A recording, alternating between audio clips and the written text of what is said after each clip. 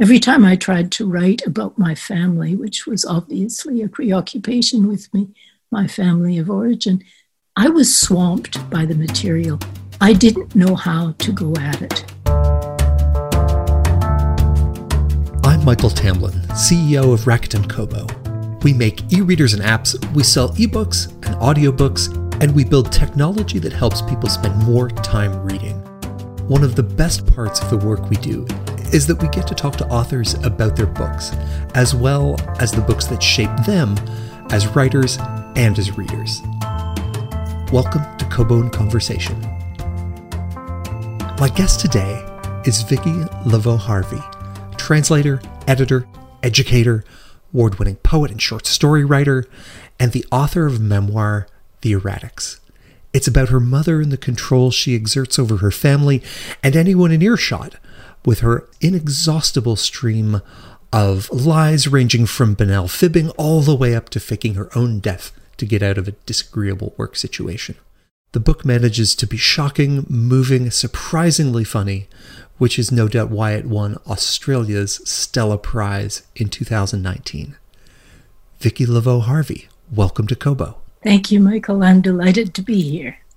This season of Kobo in Conversation has been rich in memoir, and I think all different kinds of memoir, all different kinds of lives, and it raises a tricky interviewing challenge, which is that to talk about the book is also to talk about your life, and often difficult, challenging, or painful episodes from your life. So it always feels more than a little invasive from my side of the microphone.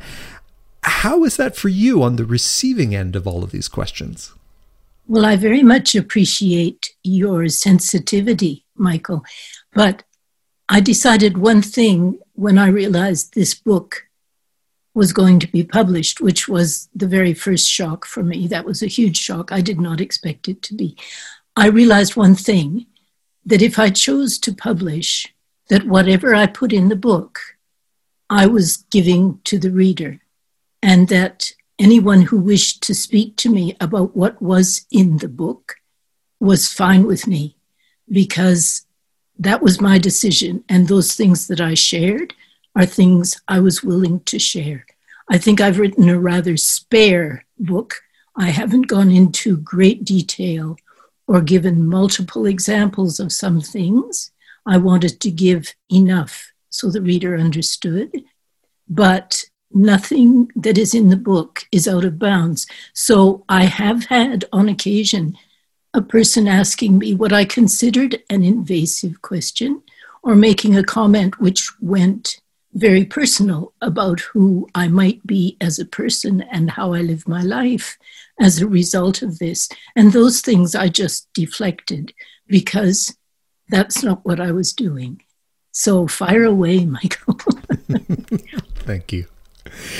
In The Erratics, you are a reliable narrator for an unreliable subject, as you describe events and episodes in your orbit around your mother who had narcissistic personality disorder. How would you describe her to someone who hasn't yet picked up this book? Well, I think for both me and my sister, my mother was someone who was rather akin to a force of nature. She wasn't someone you could really understand or come to compromises with. She was rather detached from reality, which I believe is almost always a characteristic of narcissistic personality disorder, or those disorders in general. There is a lack of connection with reality and with real possibilities and real situations. I believe that a lot of what my mother told people were things that she saw as a kind of truth in herself. I don't believe she set out to tell lies, but she would create a lot of havoc with what she did put out there. And she had the charisma, often characteristic of people afflicted with this kind of terrible disorder. It's a terrible thing for them to live with, and a destructive thing for the person who's caring about them or who lives with them. But I believe that that charisma meant that her fabulations often carried a lot of weight with people. So my sister and I, especially in the 6-year period I talk about in the book, found ourselves often trying to undo perceptions of us created in people by what my mother had told them. The events of the book have you variously escaping her influence, getting pulled back in, as you said, sort of in that orbit. Can you give us just a preview of the time in your life that the book covers, where that starts and where that ends? Yes. The Erratics covers a 6-year period approximately, which was the period where my sister and I reappeared in our parents' lives. I had not seen my parents, I think only on one occasion over the preceding 2 decades. My sister lives closer to them and actually saw them perhaps several times over that period. But my mother had erased us from their lives to the best of her ability.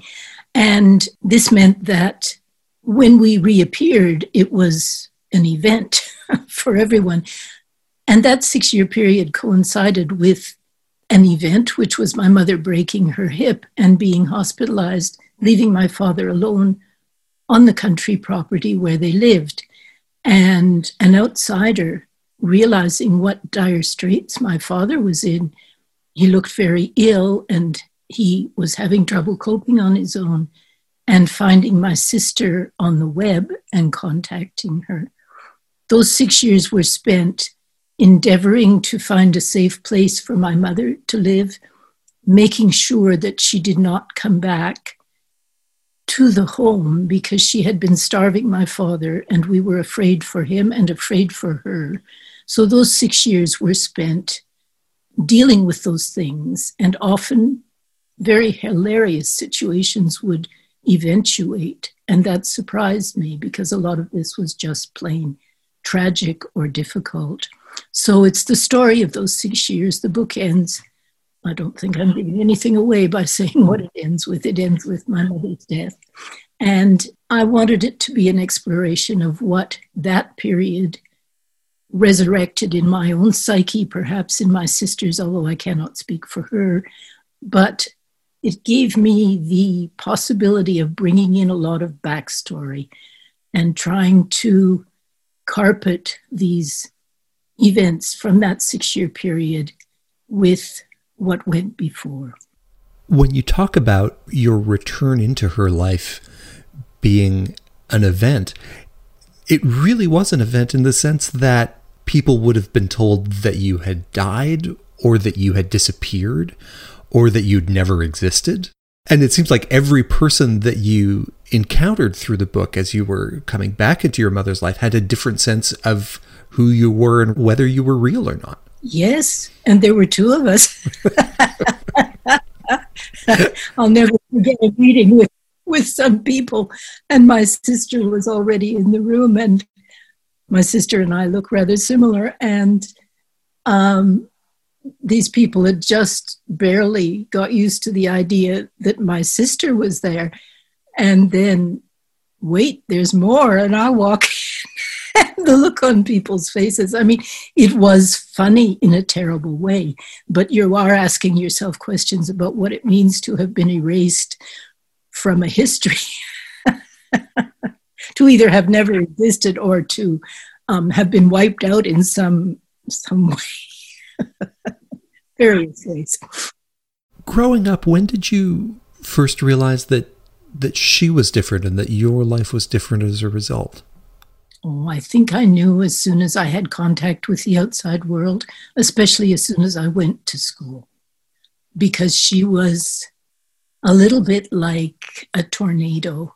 She really took places apart, and nothing was ever good enough. So I realized at school very quickly not to endeavor to communicate to anyone what my home life was actually like, because they might get in touch with my parents and this would trigger the most amazing kerfuffles. And I learned that as a child, that was not what I wanted. I preferred to keep my peace and endeavor to negotiate the situation I was in by myself. I think I was very early the responsible adult in the room. We see this in the book both through your eyes and through the experiences of your sister. And you lived through many of the same things, but looking back now seem to feel quite differently about them. Can you describe that difference in perspective and kind of emotional after effect a bit? Well, I can't obviously speak for my sister, but it is true we are very different people. And it's also true that we've lived on different continents for maybe 45 years now. So that means we haven't actually been part of the fabric of each other's daily life for a long, long time. I think part of what I wanted to write in the book was the different ways that we saw the situations and that we reacted to them. And she's an extremely practical person, very good at getting things done. I could prevaricate from my native country. I really could in the Olympics of prevarication. So we are very, very different. I like to look into the ramifications of things for a very long time before anything happens. And she acts. So we had a kind of dynamic there. And she also had much more idea of how to go about things because she is a medical person and she didn't know the system, but she had some idea of how to begin dealing with some of these things. I think that she said a wonderful thing to me when this book was in manuscript form and she had read it. She said, and this as a memoir writer was something that comforted me, because when you write memoir, you are committed. I think you signed a contract with yourself that you will tell the absolute truth. Now, anyone who lives through the same experiences as you do may have a different version, but that's not the point. It's not autobiography. It is memoir. And so it is your truth. And my sister read the manuscript and she said to me that she remembered the events that I write about, the ones that she was present for. She remembers those events as being the way I said they were in the book. She said what is different is the significance they had for me at the time and the meaning I continue to attribute to them. Those things are different, but the events themselves were there. And I think basically that is what makes memoir interesting, is that fact that it is one person's truth to the very best of their ability. You mentioned a few times through the books that your own memories sometimes feel untrustworthy in the face of your mother's constant and shifting fabrication. And as readers, I think we feel that unsteadiness, that slight lack of confidence or questioning. Was that something that you had front of mind as you were writing this story, that you were having to cut through really a whole forest of other stories to get to your own? No, I didn't actually feel that way, Michael. I felt that what I was doing, I felt as though I was on solid ground writing this book, because I was talking about events that were very recent. This was the story of 6 years in my recent memory. I had boarding passes, I had various things, I had emails, I could check when certain things had happened. So from a point of view of actually anchoring my memories in something incontrovertible, if you like, in the recent present, that was not a problem. And what came up in relation to those events, these things came up of their own accord from my memory. I didn't have to go digging. These were things that were there. There are large blanks in my memory, and I put this down to trauma of one kind or another. I do have blanks from my childhood. I mean, from perhaps my early adolescence. There are periods when I do not remember things, but I do not know why. I've done a lot of work on myself to understand why that might be. I think some things were just painful and I blocked them out. But I didn't have to actually, hack my way through a thicket to get to what I wanted. These things presented to me as a result of events in the very recent present. Speaking about that unsteadiness of connection to truth, let's talk about your father for a moment, because he, in a way, is the one that was, both most constantly exposed to your mother and sitting closest to that vortex in a way. Can you talk a bit about his experience as was shown through the course of the book? Well, we found my father in quite bad shape when we did turn up, when my mother had broken her hip. He was very, very thin. He was confused, and he was not expecting to see us. He had apparently, a neighbor told me, had come to the gate and said to him a few days before we got there, when he knew we were coming, she said he was in tears, and he said, "My girls are coming," because my father had been told by my mother that she called us, she asked us to come and see him, and that we said we didn't care and we would not come. Now, that was not true. We tried quite hard to make contact by telephone in particular, but my father was deaf, and living with my mother, the easiest way sometimes to navigate was to turn off your hearing aid and not hear anything. So we could not get him on the phone. So yes, that's where we were with that. Let's take a bit of a step back and talk about Vicki Laveau Harvey, the writer. You were born in Canada, lived for many years in France, settled in Australia. Those are three very different literary cultures and three very different lenses through which to look at the world. Tell me what, in the end, made you choose Australia? Well, as much as I loved France, where I lived for 26 years, and I had become, I believe, quite indistinguishable from the native fauna there, because I did speak French before I went there. I did most of my tertiary studies there, and then I decided not to go home to Canada, but to live in France.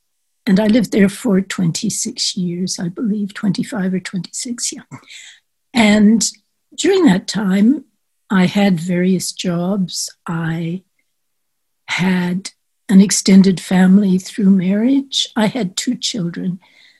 And my children were growing up. And I, at some point, decided that these were children with 2 cultures. My husband was French. And I thought, wouldn't it be good for them to experience life in a new country? Because I knew from growing up in Canada how very different that was, what different problems it presented, and also what opportunities. And I thought it would be good for my children to experience that, because they had one parent from the New World, as it was called, and one parent from the Old World. So we talked about it, and I was thinking perhaps Canada. And my husband came home one day and said, "What about Australia or New Zealand?" And I thought, well, why not? That sounds exciting. So that's what we did. And we came here in 1988. Your career has always had you deep in words and language. Before the Erratics, you were a translator and an editor. Was that always something that you were drawn to? I think words have always been my solace and my escape. I was thinking about this when I was thinking about what I might say to you today, and thinking about what I read when I was younger. And I know I read all the time as a child, and I've always been a reader. I've always had professions where I wrote. When I was an editor, I was a business editor. I wasn't editing literature, for example. Similarly, for translation, I've never been a literary translator, although that is my great love, and I have taught that at university for a number of years, and that was my great joy, teaching that.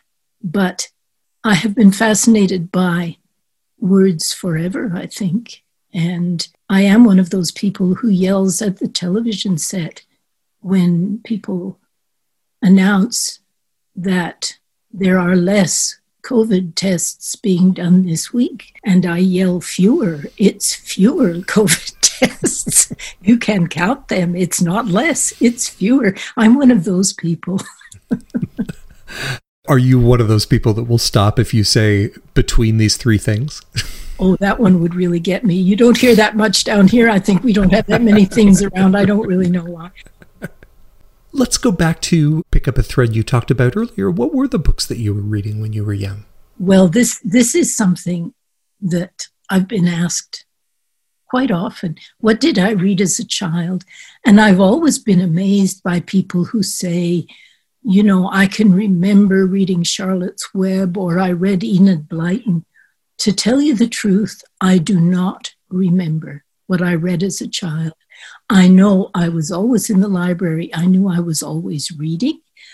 The only book that floats to the top of my memory is A Child's Garden of Verses, the Robert Louis Stevenson.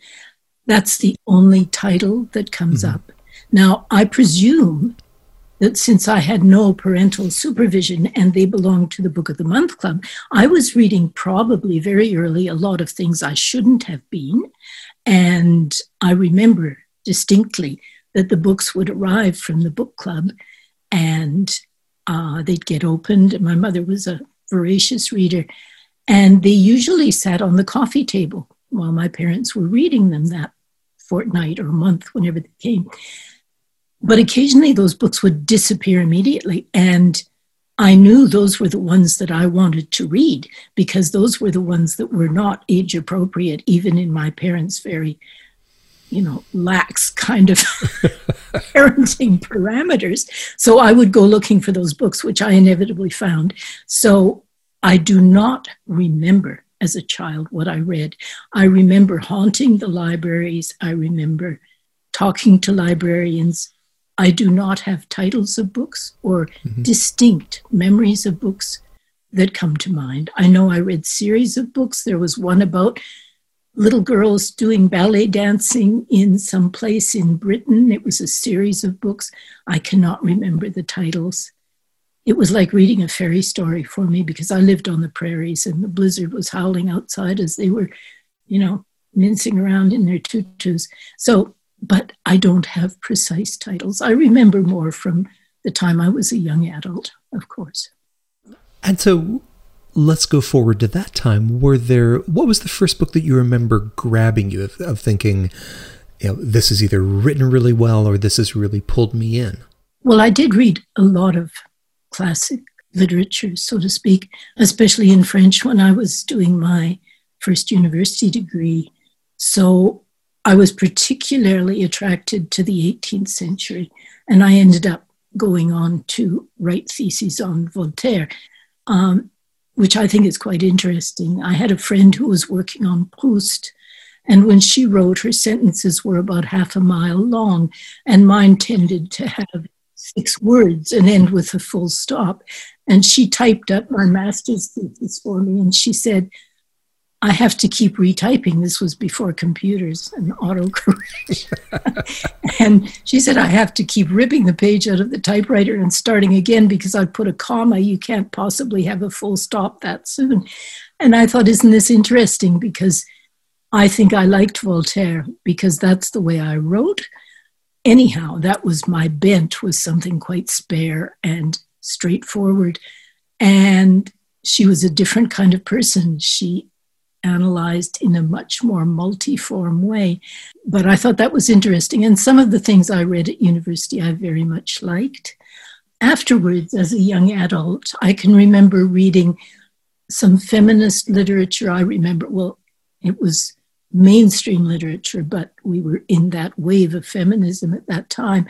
For example, The Women's Room by Marilyn French, which I thought spoke to a lot of things that were very important and that weren't exactly new at that point, but which were expressed in a way that was obviously reaching a lot of people.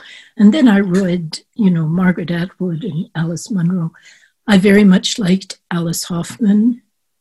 In my young adulthood, I still like her because of that combination of of something ethereal, and that lovely writing, which is very much in the present. People of that nature, yes. Some people always know that they are writers or are going to be writers. For some, it dawns on them later. Which side did you come down on? I never had the idea that I would be a writer. I worked with writing, you know. I did a lot of university studies. I was writing all the time. I knew how to research. I knew how to present. I put those things to use in my professional life as an editor, and I loved the difficulties of translation, because translating is such an amazingly difficult thing. I'm just reading a very funny book, which is called Is That a Fish in Your Ear? Now, I had it around here somewhere. And it's a book about the difficulties of translation. And I like this because especially translating poetry is an almost impossible task. I wrote an essay a little while ago for Read It Forward online about the difficulties of translating and about translating a 6-word poem and how very difficult that is. So these are things that I've always loved, but I've never seen myself as a writer, and I never set out to publish a book. I love the writing process. I write a lot of poetry, and I wouldn't say I'm writing for myself. I have a writing group, and I do share with them, but I've never been any good at sending anything anywhere. And it's usually been episodic at best that I've sent anything anywhere. And that was the case with this book. So I didn't have a plan to be a published writer, and publishing and writing are two completely different things, of course. And some of this last few years, what's happened has come as a great surprise to me. And so tell me about the path to writing this book. How did it begin for you? I think I was struck. I mean, I have belonged to writers' centers for many, many years. I started what people, I think, rather strangely call creative writing in my 40s. I wrote short fiction mostly at that point. I've always been interested, and when I moved to Australia, I did a course at the Writers' Centre here in Sydney on memoir, and I was very interested by the form. I think I've always known that I had a wealth of material, and I found that I was swamped by the material. I had too much stuff. Every time I tried to write about my family, which was obviously a preoccupation with me, my family of origin, I was swamped by the material. I didn't know how to go at it. When my mother broke her hip in 2007, it was amazing because I was living through something with my sister that was, in a way, a manageable narrative. The things that were happening were things that might happen to anyone trying to deal with mental health issues in a family, with the problem of aging parents, with things of this nature. And at the same time, they brought forward a wealth of memories and past things. And I thought to myself that this might be useful for someone else to know, that there are hilarious moments in the worst situations, that Black humor is not only a possibility, it's a necessity and an absolute reality, and that you will have moments when you are able to catch your breath, no matter how Black it is. I thought that might be useful. And also there were things that were just so funny that I thought I really have to write this down. I mean, driving down a country road in Alberta and seeing a sign pointing at a very large boulder, which is called the Okotoks Erratic. And the sign says Okotoks is the small town very near which my parents had a property. Seeing this sign that said, visit the Okotoks Erratic, and thinking to myself, well, what exactly do you think I'm doing here? These were funny moments. They were funny to me. I had no idea if they would be funny to other people. And I'm also immensely gratified when a reader will say to me, I didn't think I'd laugh, but I laughed many times in this book. That makes me very happy. And there is a generosity of spirit to this book. You've gone out of your way to say that this isn't about catharsis for you. You're not trying to settle scores or exorcise demons. And that does come through in the writing, which, considering some of the experiences, is quite impressive. Well, I think you have to find catharsis somewhere, Michael. I just don't think it's a good idea to try to do it in your writing. I would recommend climbing a large mountain or getting a whole lot of therapy or, militating for a cause which is dear to your heart, perhaps because of your own personal story, something that takes you outside of yourself and allows you to get the monkeys off your back. I think you need to do that first before you write your book. That is my very strong conviction. And I would just like to say that I've looked into this, and about half the people who write memoir feel very strongly the way I do, and the other half feel quite the opposite. So you can look at it both ways. I'm a kind of writerly writer. I write poetry. I want every word to count.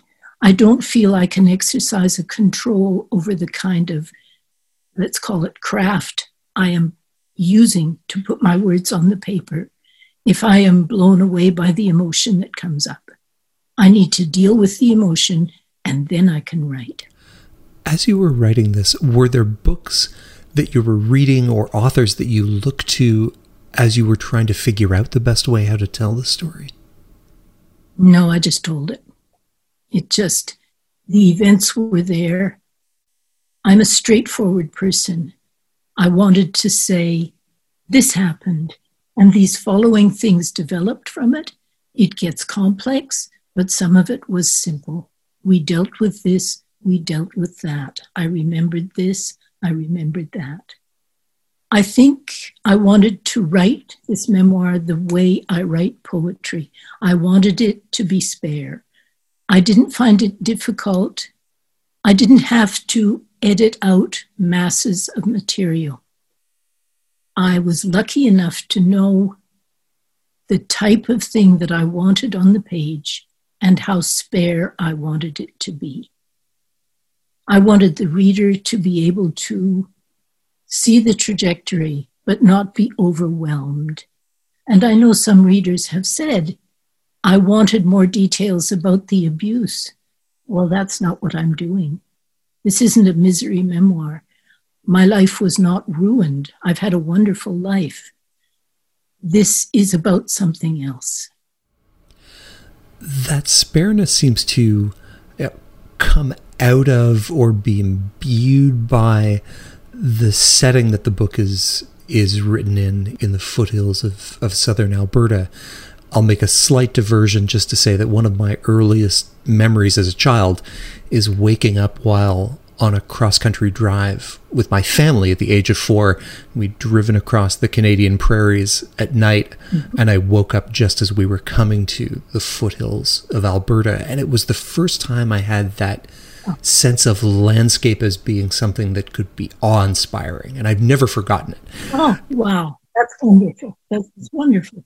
And those foothills hang in the background of many of the scenes in this book. Is landscape like a character in the erratics? Absolutely. I wanted it to be that. I very much did.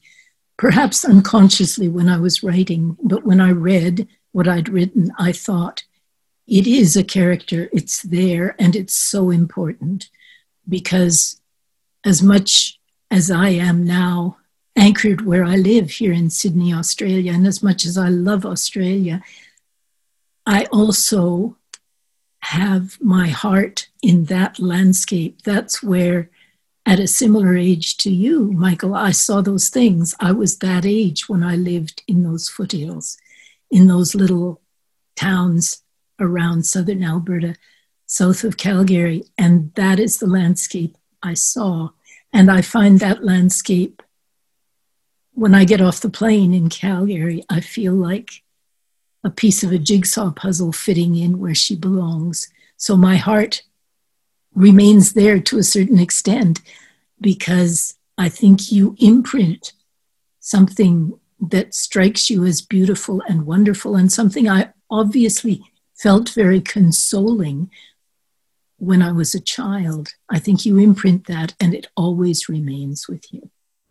Well, and it's funny what people find consoling, because it is a landscape of extremes. It is, as you say, cold enough to kill you. It is baking hot. It is, flat and rugged and windswept. And yet, if that's what you've grown up, then that is, that's where you're rooted. That is your sense of home. Yes.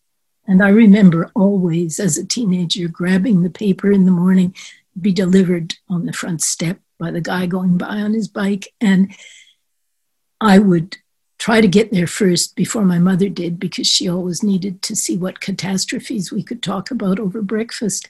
And I tried to get there first so I could look at the cartoon. There was a wonderful cartoonist whose name I'm not sure I've ever known, but he drew commentary cartoons, sometimes perhaps political, but I didn't care about the message. He always had a very tiny person on the side of his cartoon looking at this outline of the Rockies in the distance and saying, "Aren't the mountains beautiful today?"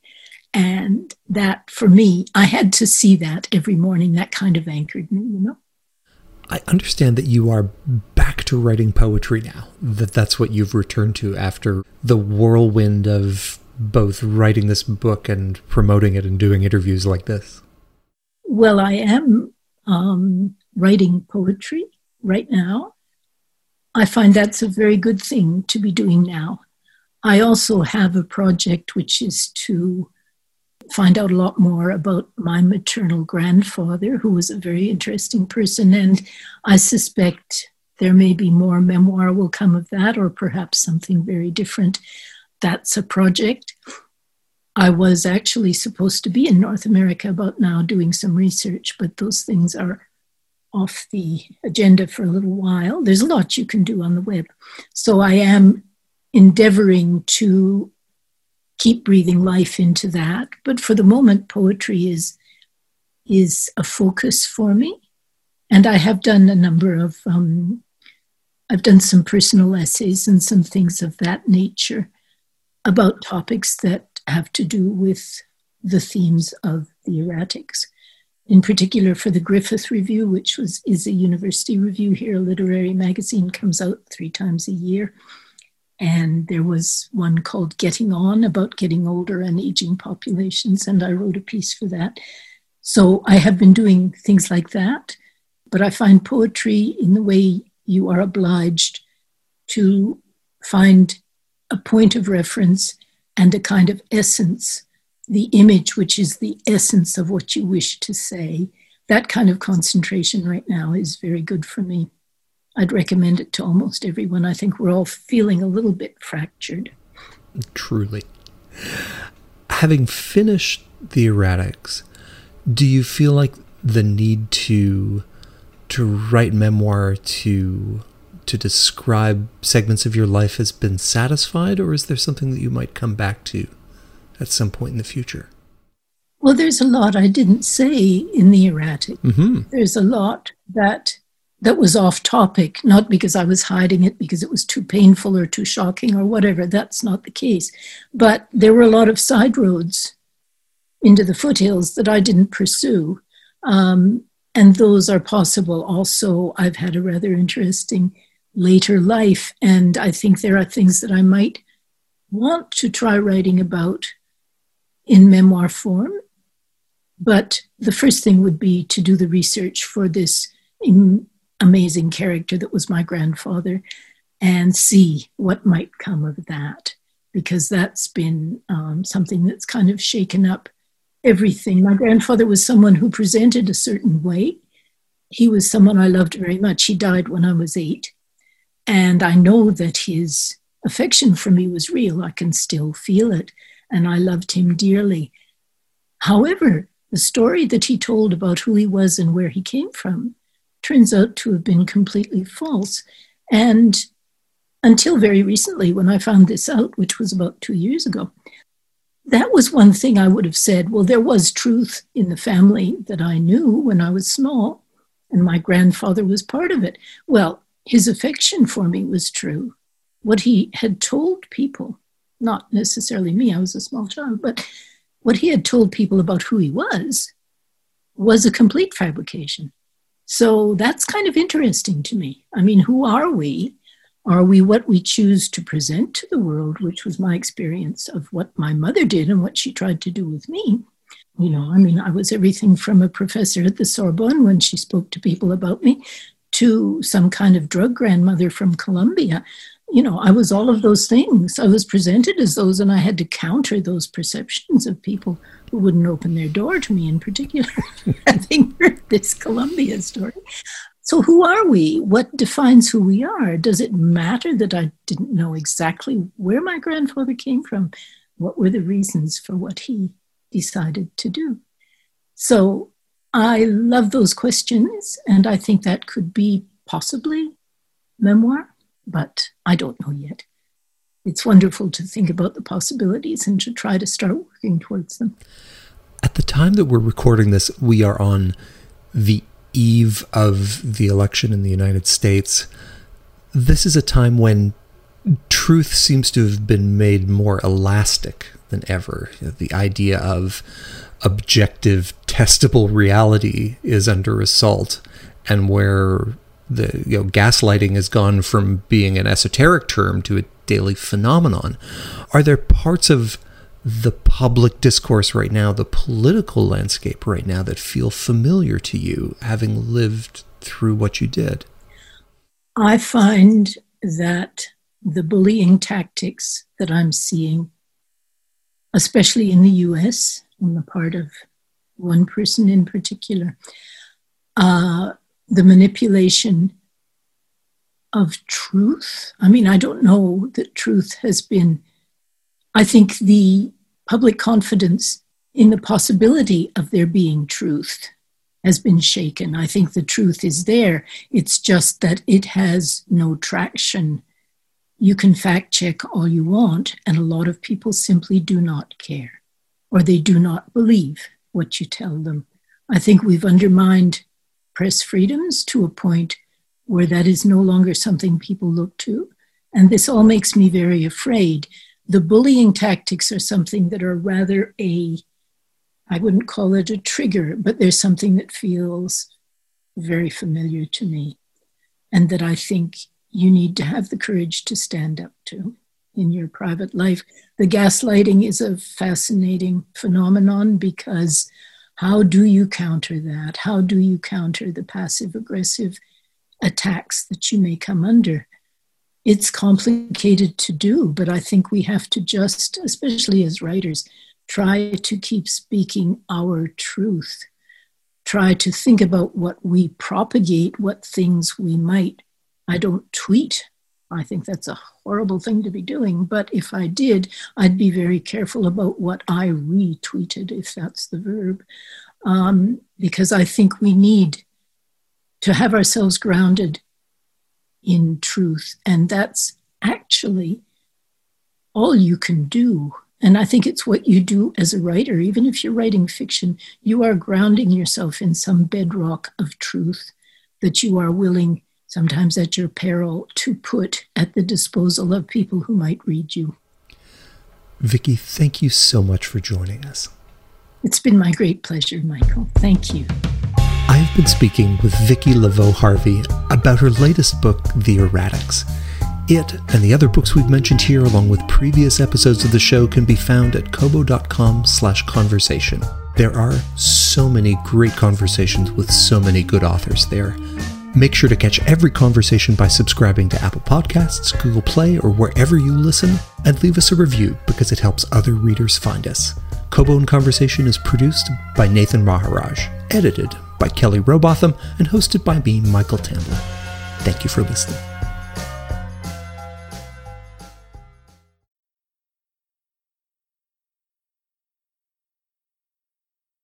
So, and I did want to say to you, which it didn't happen. We can do it now. We can. Well, I'm still recording. Everything is still recording. It's never too late. That I had listened to the lovely conversation with Anne Cleves, and I thought, isn't she wonderful? I mean, she really is. Oh, I just love her. And it's funny because she said she read Simenon. And when I was writing my thesis in France, I was living in a garret. And I was... Of course you were. Of course I was. I mean, as you do. And I was struggling because it's a thesis. And every weekend on Saturday, I would stop the hammer and anvil business with this thesis, and I would sit down and I would read a book by Simenon on Saturday because they're very short, and they're such good examples of how to do something. And that's what I would do. It was kind of what kept me sane over a number of months. Luckily, he wrote a lot of books. Mm-hmm.